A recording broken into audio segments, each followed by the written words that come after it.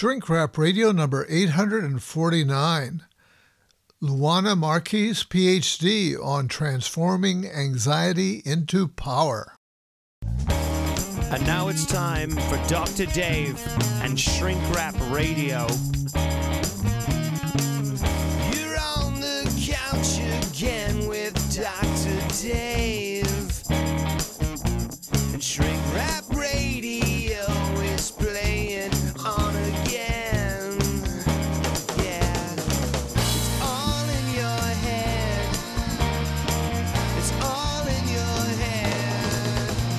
Shrink Wrap Radio. Shrink Wrap Radio. Shrink Wrap Radio. Shrink Wrap Radio. It's Shrink Wrap Radio. All the psychology you need to know and just enough to make it dangerous. It's all in your head. And now here's your host, Dr. Dave.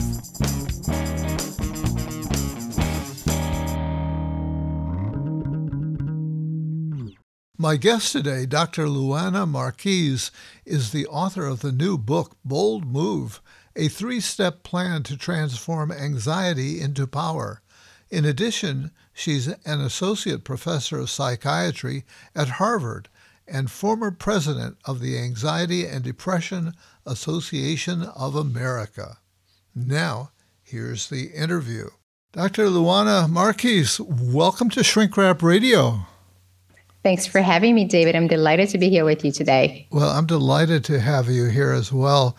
And we're going to be talking about your new book, Bold Move, a 3-step plan to transform your anxiety into power. Wow. That's a bold statement right there. It is. That's why I had to call it Bold Move, because, we all have lots of anxiety, but we don't have to be stuck. Yeah. And so one of the things I really like about this book is that there's so much self-disclosure in it, because it's so easy for people to assume that, well, here you are, an accomplished professor with all kinds of things, books to your credit and so on, and you're at Harvard University, so life must be really easy for you, and you probably were born with a silver spoon in your mouth. So we'll try to focus not only on your accomplishments, but also be really helpful if we can have you be as give as much self-disclosure as possible as we go along about your own challenges and that you had to overcome. And so before we get into all of that, maybe you can give our audience a bit of a sketch of your your training and your professional background. Sure. I'm currently associate professor of psychology at Harvard Medical School. I'm a clinical psychologist at Mass General Hospital in Boston, and my real passion is to teach skills to as many people as possible. So for the last 20 years of my career, really, I've gone from the ivory tower back to the streets. And a lot of the work I do is training paraprofessionals, so individuals with no psychological training. The skills are in the book so that they can teach it to inner city youth who themselves are having lots of trouble. So I've worked with young men coming out of prison, single mothers, immigrants, individuals that really have a lot of challenges, and I teach them the skills in the book. Wow, that is wonderful. That really addresses some of the concerns that I might have had and asked you about, and we'll go into it in a little bit more depth as we go along. Maybe, now you grew up in Brazil, and again, I say people might have the fantasy that maybe since you're at Harvard, you were born with a silver spoon, a wealthy family that could afford to send you to Harvard and so on. Tell us what it was really like, your growing up. What were the anxieties that you had to confront? Growing up was really hard. My parents had my sister and I very young. They were in their 20s. There were a lot of drugs and alcohol.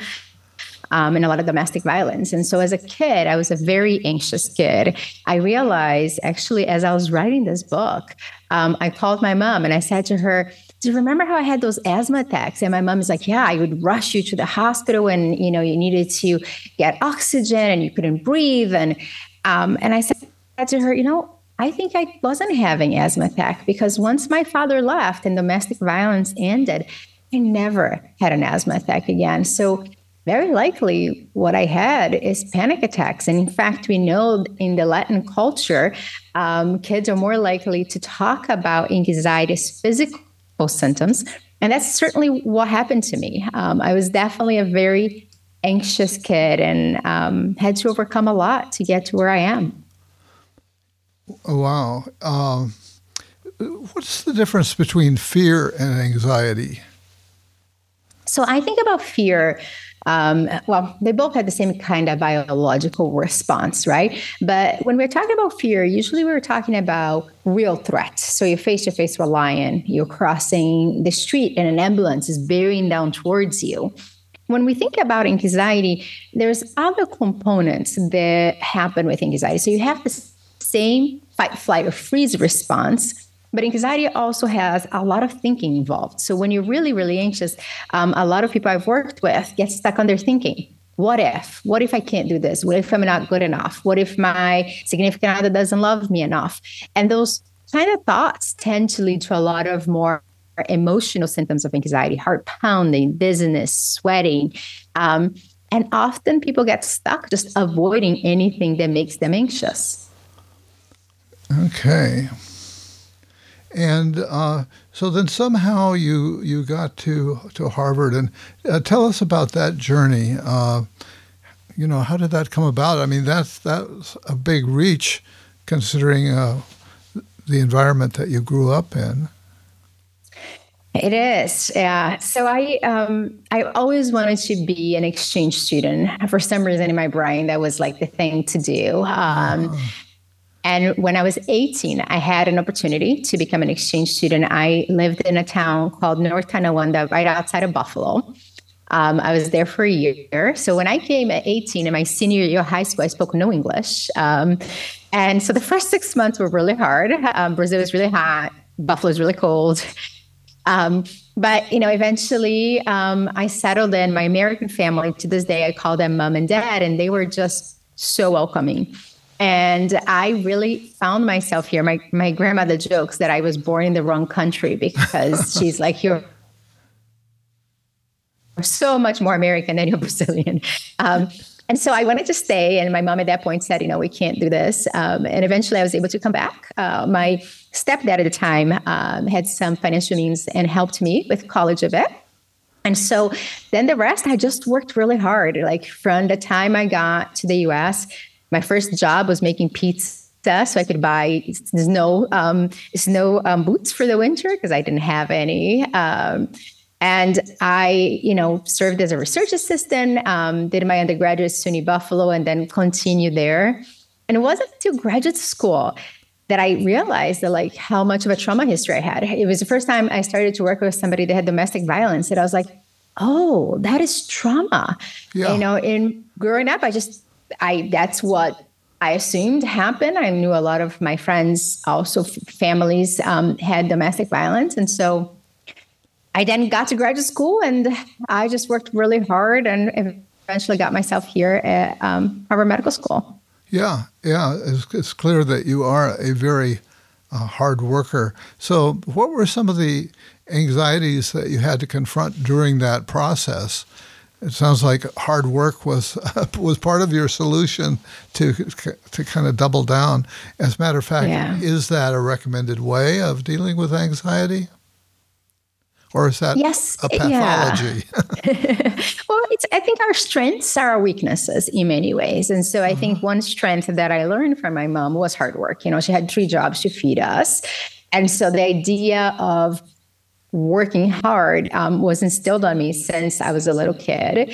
And I think up to a point in my career that really helped. To answer your question, what were the strategies and the anxieties?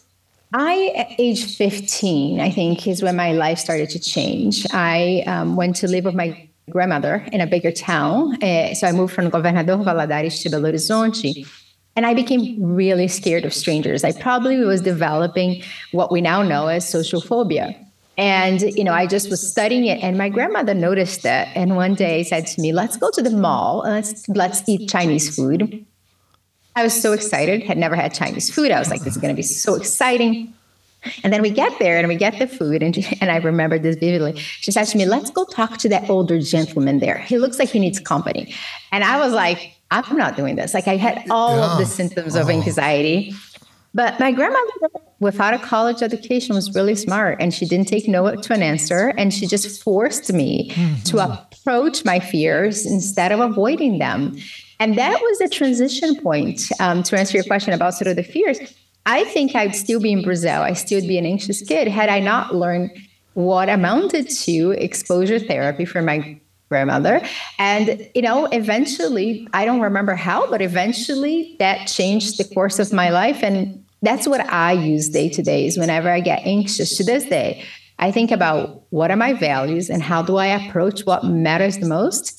And, it's not without fear. Being bold is not being fearless. I think being bold is actually moving towards the things that matter and bringing that fear along with you. Yeah, good point. Yeah, you in the book, you talk about the importance of your mother and her strength and perseverance in adverse circumstances and your grandmother. And then you also talk about science. So somewhere along the way, you got trained in cognitive behavior therapy, and you're very passionate about that approach, right? There are other approaches out there for dealing with anxiety. So tell us about that journey, and was the process of learning to be a cognitive behavioral psychologist, therapist, was that anxiety arousing? So, cognitive behavior therapy is a form of therapy that really is about changing what we say to ourselves, choosing to approach instead of avoiding things that makes us anxious. And I fell in love with CBT as an undergraduate. I took a class and I remember this idea that, we could rewire our brain. I think it was an early 80s study that was pre and post Prozac and pre and post cognitive behavior therapy for obsessive compulsive disorder. And it was a neuroimaging. I think Scott Rausch did that study actually. And I remember reading that as an undergraduate and thinking, oh, I can change my brain by thinking differently. And it resonated a lot with what my grandmother would do. Every time I'd be anxious or afraid, and I'd say, this is the worst case ever. And she's like, well, is there a different way to think about this? And that question, is there a different way to see your world, is at the core of cognitive behavior therapy. So in some ways, by the time I got to graduate school, I've had so much CBT from my grandmother. And then as an undergraduate, I volunteer in a clinic and they all practice CBT. And I was like, I want to do this. Like this, I just love the idea that people could get better and that they could become their own therapists. Yeah. So that sort of transitions us, I think, to this work that you described of moving from the ivory tower into working in the community and actually training non-professionals. So take us through that. That sounds like a wonderful program. So Community Psychiatry Pride is my research lab at Mass General, and it's a program for research and implementation and dissemination of evidence-based treatments. And I created this in 2014 when I got really frustrated working in Harvard in the ivory tower, seeing patients get better. But then I went into our community clinics and our community organizations and learned that no one had access, especially people like me from diverse settings, had access to CBT. And so in 2014, I partnered with a nonprofit in the Boston area. And that's when we created and developed a CBT curriculum that really is designed to teach paraprofessionals just basic emotion regulation, being able to teach a kid to just even label their emotions. And I'm talking about kids who are coming out of prison, who are not going to school. And we've been able to successfully implement this not only in the Boston area. We created a large project with 2 organizations in Connecticut as well. We've worked in schools. And it's really a passion of, I'm not asking them to become therapists. What I'm asking them is, can you learn skills, right? And can we teach those skills in a very basic way, almost as a little dosage of CBT to empower those youth to perhaps change their trajectory like I've been able to change mine? Yeah, yeah. It's incredible because one of the things that I'm always concerned about when I interview therapists of various stripes is how much of the world doesn't have access to therapists, and basically what a Western approach it is, and so in many parts of the world there would be actual positive resistance. So by focusing on skills, that seems like a big part of it, and then training other people, non-professionals, to have those skills really seems like an important way to go. Yeah, I mean, that's why I did it. Before the pandemic, 80% of the 80%, 20% of the U.S. population needed mental health care. And since the pandemic, the CDC is reporting 30 to 40% of the U.S. population is having symptoms of anxiety and depression. The World Health Organization suggested that 25% increase in depression since the pandemic. And, I don't know the stats for trained professionals outside of the U.S., but in the U.S., it's 0.17% of the U.S. population. So the supply and demand is never going to close if we don't think about it more creatively and really teach skills to as many people that could deliver them. Yeah, yeah. Do you have a vision or plans to go to other countries to help spread this more widely in the world? Yes. So I've talked to nonprofits in India already. There is a program in Brazil that we are talking about, and I have a collaborator in Portugal that's also talking about it. Yeah, that's great.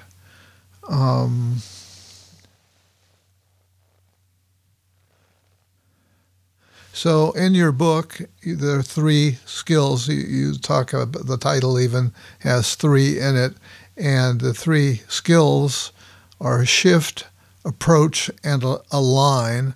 So take us through those, if you will, along with any struggles that you had around each of those areas or that you tend to observe in people. Yeah. So before I even dive on the skills, I think the first thing that I talk in the book, which I actually didn't realize how much I was struggling with it, is really this concept of avoidance that, most of the people that come to me that I've worked with, organizations, individuals, they want me to get rid of their anxiety. But anxiety itself is really not what gets us stuck. It's what we do when we are anxious. And for a lot of us, we walk away. I had this tendency that I thought was super productive. Every time I got an email that upset me, I'd respond really fast. And eventually a mentor of mine sat me down and was like, Luana, you really shouldn't be answering emails. And I was like, well, I just want to be productive and I want to, tell her as it is. And she's like, you're your worst enemy. And I paused with that and thought about it. And I was like, why am I responding so quickly? Right? And it's because I was avoiding discomfort. Uh-huh. If the email upset me, I would react to try to avoid that discomfort. And yes, momentarily, you feel slightly better when you avoid, but long term, you get stuck, right? And I had to work really hard to reverse the reputation that I was reactive, because I would literally react to emails.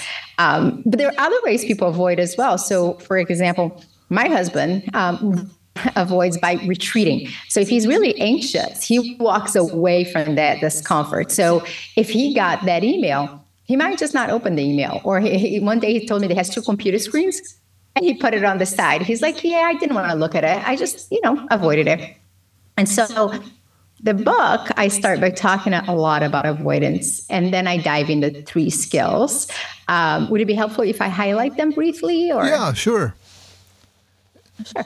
So shift is the idea of really widen our perspective. When we're anxious, most of us are in our emotional brain. It's hard to think straight because we're on that fight, flight, or freeze. Yep. Shift is really just shifting your perspective, learning to talk to yourself as if you're talking to a best friend, for example. So my book just released a week ago, and I've been practicing this every day because I wake up and I look at the Amazon sales, and then my brain goes, oh my God, nobody loves your book. It's going to be awful. People are not going to like it. Then I have to pause. Right? Yeah. And I have to go, okay, Luana, if you were talking to your best friend, what would you say? And I'd say, okay, the book has only been out for a week. It's impossible for people to know a lot about it. Yeah. And so by talking to myself differently, then I'm able to sort of cool off my brain and shift my perspective. Does that make sense? Yeah, it certainly does. Yeah. So the outer skills approach, and the idea here is that when we're anxious, we walk away from discomfort. Approach is what I call opposite action. It's drawing on dialectical behavior therapy. And, it's basically taking a baby step towards the thing that's making you anxious. So, for example, I had somebody send me a message this week that she's afraid of driving, but she started to read my book, and she is just driving around the block in her house for a few minutes every day to try to overcome that fear. Yeah, baby steps, exactly. Right? Baby steps, exactly. Yeah. And then finally, a line is really living a value-based life so that you are aligning your daily activities with your values. And for me, this book comes out of alignment. I really was in a place in my career that I wanted to be able to bring the skills to more people. And so writing the book was my way to align impact with my daily actions.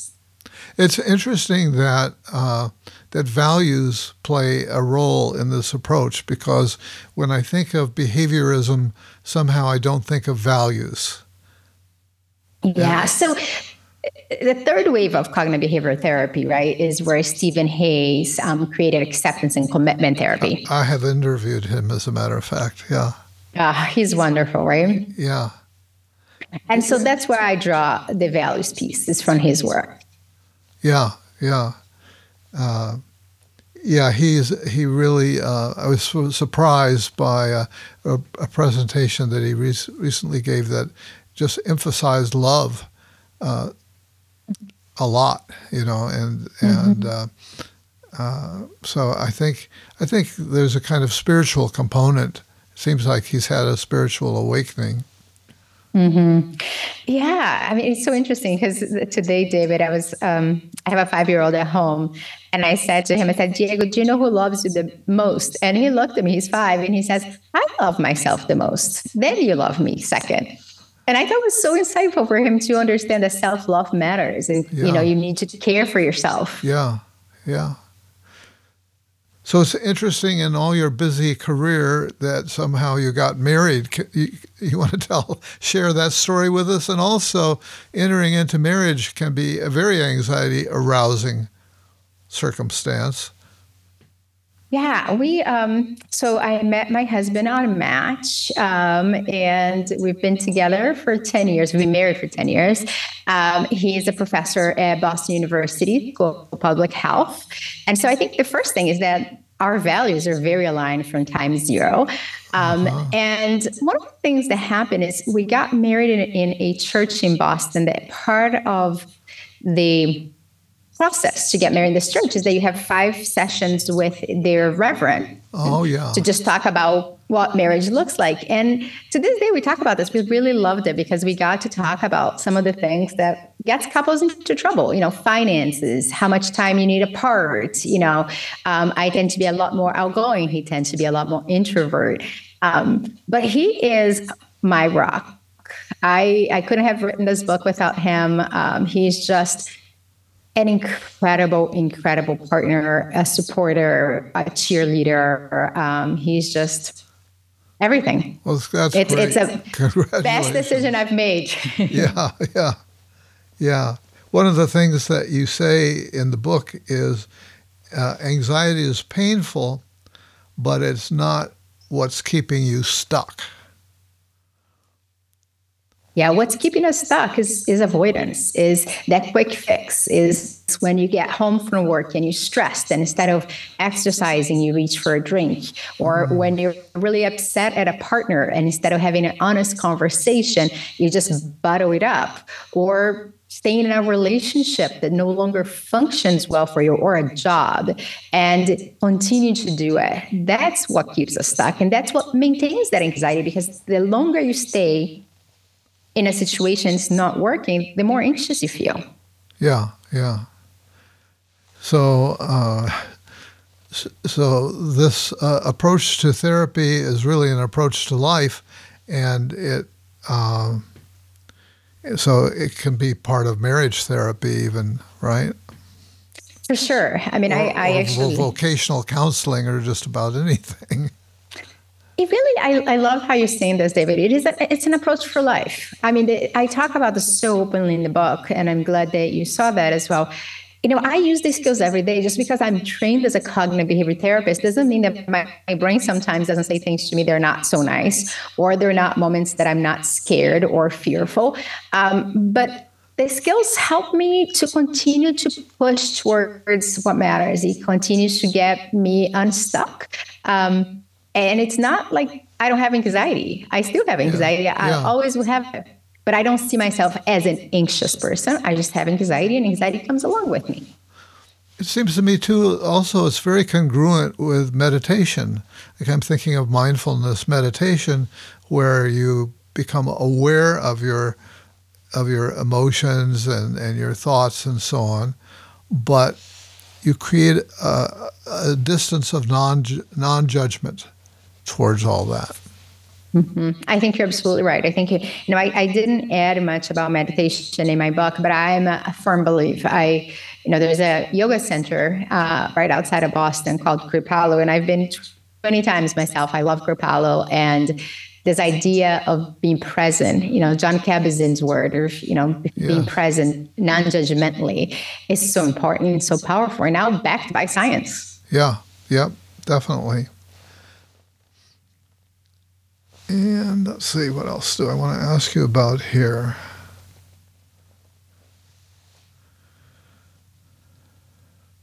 Oh, another point that you make that I think is really important is because I've been taken by the idea that the brain is a prediction machine.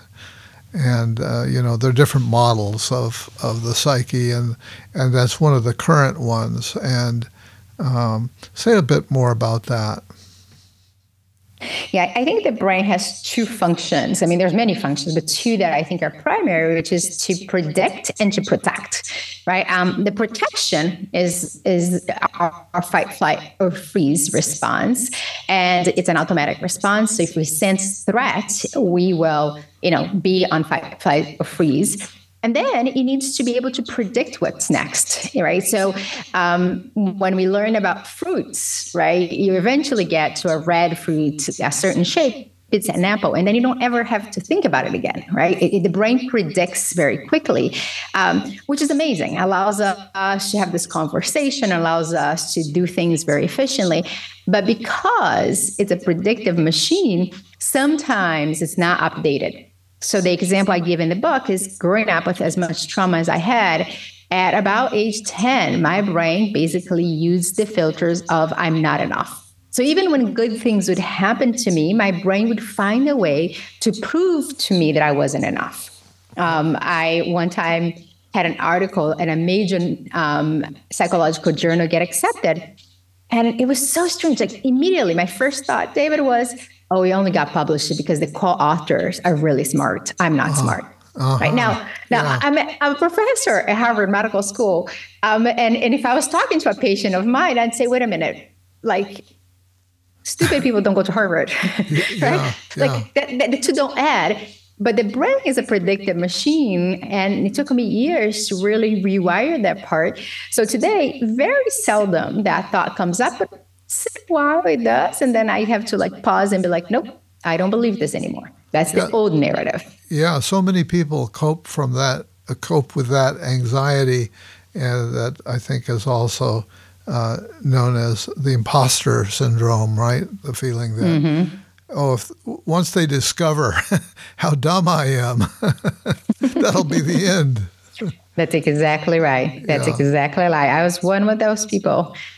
And by shifting my perspective today, I can really say, no, I'm good as I am right now. I can do a lot more in my life, but as it is, I'm good enough. Yeah, me too. I think I definitely went through that during graduate school. And as some of my friends got kicked out for one reason or another, I remember actually approaching one of the people in charge of getting rid of dropping people from the program. How come you're not dropping me? I'm good friends with that person. Whatever's wrong with them is wrong with me. So I was so fused with them, you know. Mm-hmm. And that faculty person said, David, you're not the same as he is. you're a different person. You have different skills and so on. So that was an important piece of learning for me. Mm-hmm. That is so, and that's why I talk so much, David, in the book about this idea that we need to learn to talk to ourselves as if we're talking to our best friend or mentor, right? Because he looked at you and saw the true you, not what your brain was predicting you to be. Yeah. And, you know, by hearing that, I bet you felt better. Yeah, yeah. Also, the thing that's been very helpful for me is interviewing highly accomplished people such as yourself. This podcasting has allowed me to, you know, to have conversations with all kinds of high-powered people and with high-powered credentials and so on. And so there must be something that I've got down that I can do that. So that's reassuring to me. Yeah. You have a fantastic podcast. I'm just so honored to be talking to you. Oh, thank you. Thank you. You know, there's something that you have at the conclusion of the book that I think is interesting, and I don't recall where it comes from, but maybe you can take us through that. Becoming bold by being the water, not the rock. Yeah, so this comes from my grandmother. She used to talk about this idea that there's two sort of kinds of people in life when change happens. So whenever you're in transition, there are the kind of people that are more like the rock. They just basically want to stay put. They don't want to change. They want what their reality is. And they double down on sort of like being where they are. And then there are people that are more like the water, that they go around. So obstacles come, they go around, they go over, they find a way to flexibly continue in their journey, right? The water is never stopped. And I use this as an analogy to talk about, you know, being bold is not being fearless. Be bold is this idea of like understanding your true north. What are your values in your life? What matters the most? And then finding a way to flexibly have a life towards those values so that when life gets hard, and it does for all of us, then you find a way to more flexibly move instead of just getting yourself further stuck. Yeah, I love that. I love that. That's like a koan, and you got that from your grandmother. Yeah, wonderful wisdom there. And so one of the questions that I often ask my guests is, you know, there's a lot to be anxious about right now. It feels like the world is going to hell and falling apart, and you know, and I need not enumerate all the sources of fear and anxiety around that. What is your advice to people of how to not become overwhelmed by all the dire that our predictive brain, as it looks ahead, gets scared? For sure. The world is upside down, right? And so the way I manage it is really by controlling what I can control and understanding there are many things that are out of my control. So really, the only certainty we have in many ways is uncertainty. Like you and I don't know if we'll wake up tomorrow. We'd like to wake up tomorrow, but we don't know. Yeah. And so I find ways to sort of carve out my life in a way that I'm taking control of the things I can. I'm helping society. That's why I do community work. I want to be part of building better and stronger communities. Yes. You know, I have this dream of...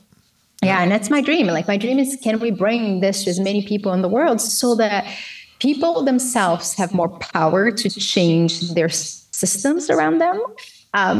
But there's a certain level of uncertainty that we all have to deal with. And so we control what we can and what we can't. We have to just sit with that discomfort. And I think where meditation and mindfulness comes really handy there. Yes. Yes. Well, is there anything else you'd like to get in here that some other point that you want to make about your book? Uh, why should people buy this book?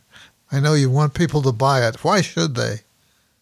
I do want people to buy it, but because I firmly believe that the skills in the book can help people live better, more fulfilling, bolder lives. And that it doesn't have to be major bold moves. It can be a little bold move, but for you to, I want people to thrive. I want people to feel like, especially for people that grew up like I did.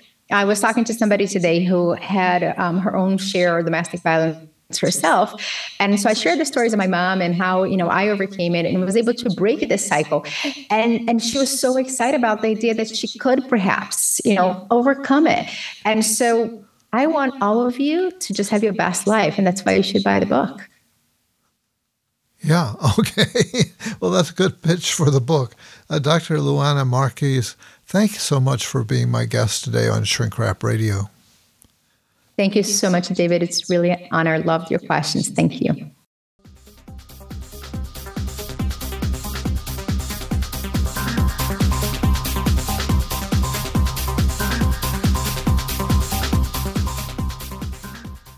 My recent guest, Harvard psychologist Luana Marques, author of the new book, Bold Move, a 3-step plan to transform anxiety into power, was yet another delight to interview.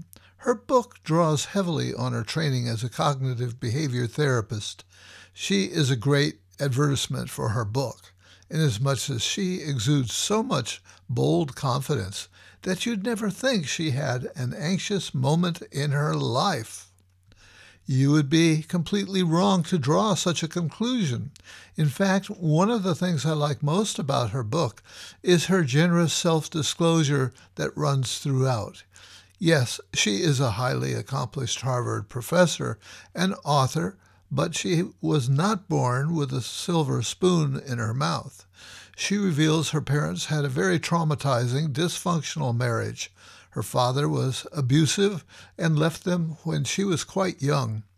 She actually carried quite a bit of trauma into her adult life, as she was to realize only many years later. Growing up in a poor crime and drug-ridden city in Brazil, she credits 3 sanity-preserving factors that got her through. One was her gutsy mother, who was a tireless single mom who modeled love and perseverance. Second was her grandmother, who taught her to shun avoidance and to boldly face whatever obstacles were in her path. The third force she credits is science, namely the science of the brain and the behavioral science she studied and committed herself to during her undergraduate and graduate years. An incidental consequence of my conversation with Luana is the reminder that I need to let go of my outdated bias against behavior therapies. Behavioral approaches have evolved enormously in the years since my own graduate days. Behaviorists now embrace the importance of our internal lives, along with the findings of neuroscience. CBT has a lot in common with mindfulness meditation, and as Luana emphasizes in her book, values play a strong role in the 3-step approach she promotes in her book. In fact, I'm most impressed by how value-driven she is in both her personal and professional life. When she began her work in the Boston community, she quickly realized her ivory tower Harvard approach needed some serious retooling to meet her real-life clients where they lived. Many had not much schooling, and she had to focus on developing a more accessible vocabulary and emphasis on skill development.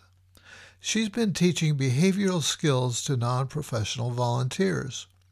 My impression is she has created a cadre of former patients who've graduated to function as mental health workers themselves. This puts me in mind of the professionals in Africa who discovered that they could be most helpful by drawing on the traditionally accepted indigenous helpers in the community, namely grandmothers. And that led to the grandmother's bench, where people could chat with an elder wise person about their troubles. Similarly, Luana has a passion to create a healthier world by using her knowledge to empower people in their local communities with the skills to help their neighbors. She realizes that there is so much trauma out there, more than traditional therapy can affordably reach. I admire her passion and grit and her determination to make a difference. As she says in her book, anxiety is painful, but that's not what's keeping you stuck. So if you are feeling stuck, I highly recommend Bold Move, a 3-step plan to transform anxiety into power by my new friend and hero, Luana Marques, PhD. Dr. Dave, this is Manuel Lopez. I've been donating to your podcast for a while now, and I wanted to leave this message. I'm not a formal psychologist or therapist, but I wonder why people behave the way they do. Many of your interviews provide insight about this and many other topics. I consider your podcast an incredible resource presented in an easy, entertaining manner. For those reasons, I will continue to donate because it seems like a small price to pay. I urge anyone else listening to contribute and make sure this podcast continues to be available for all of us to enjoy. Our contributions can let Dave know how much we appreciate his work. Well, Dr. Dave, I wish you well and hope your podcast continues for as long as possible. Thank you, longtime listener and contributor Manuel Lopez. I'm glad you found so much of value in these interviews. Thanks for your long-term commitment to supporting my work and for encouraging others to follow your sterling example. Once again, time to shrink wrap it up. Thanks to today's guest, Harvard professor and therapist Dr. Luana Marques, for telling us about her book, Bold Move, a 3-step plan to transform anxiety into power, and for the inspiring work she's doing in the world. Next week, my London collaborator and blogger, Isabella Clark, will be interviewing MIT professor and philosopher Kiran Setia, PhD, who has been reflecting on the reality that life is hard. So until then, this is Dr. Dave reminding you to be kind to yourselves, others, and our precious earth.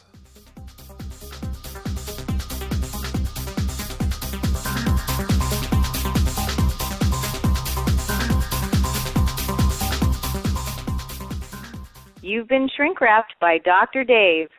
All the psychology you need to know, and just enough to make you dangerous.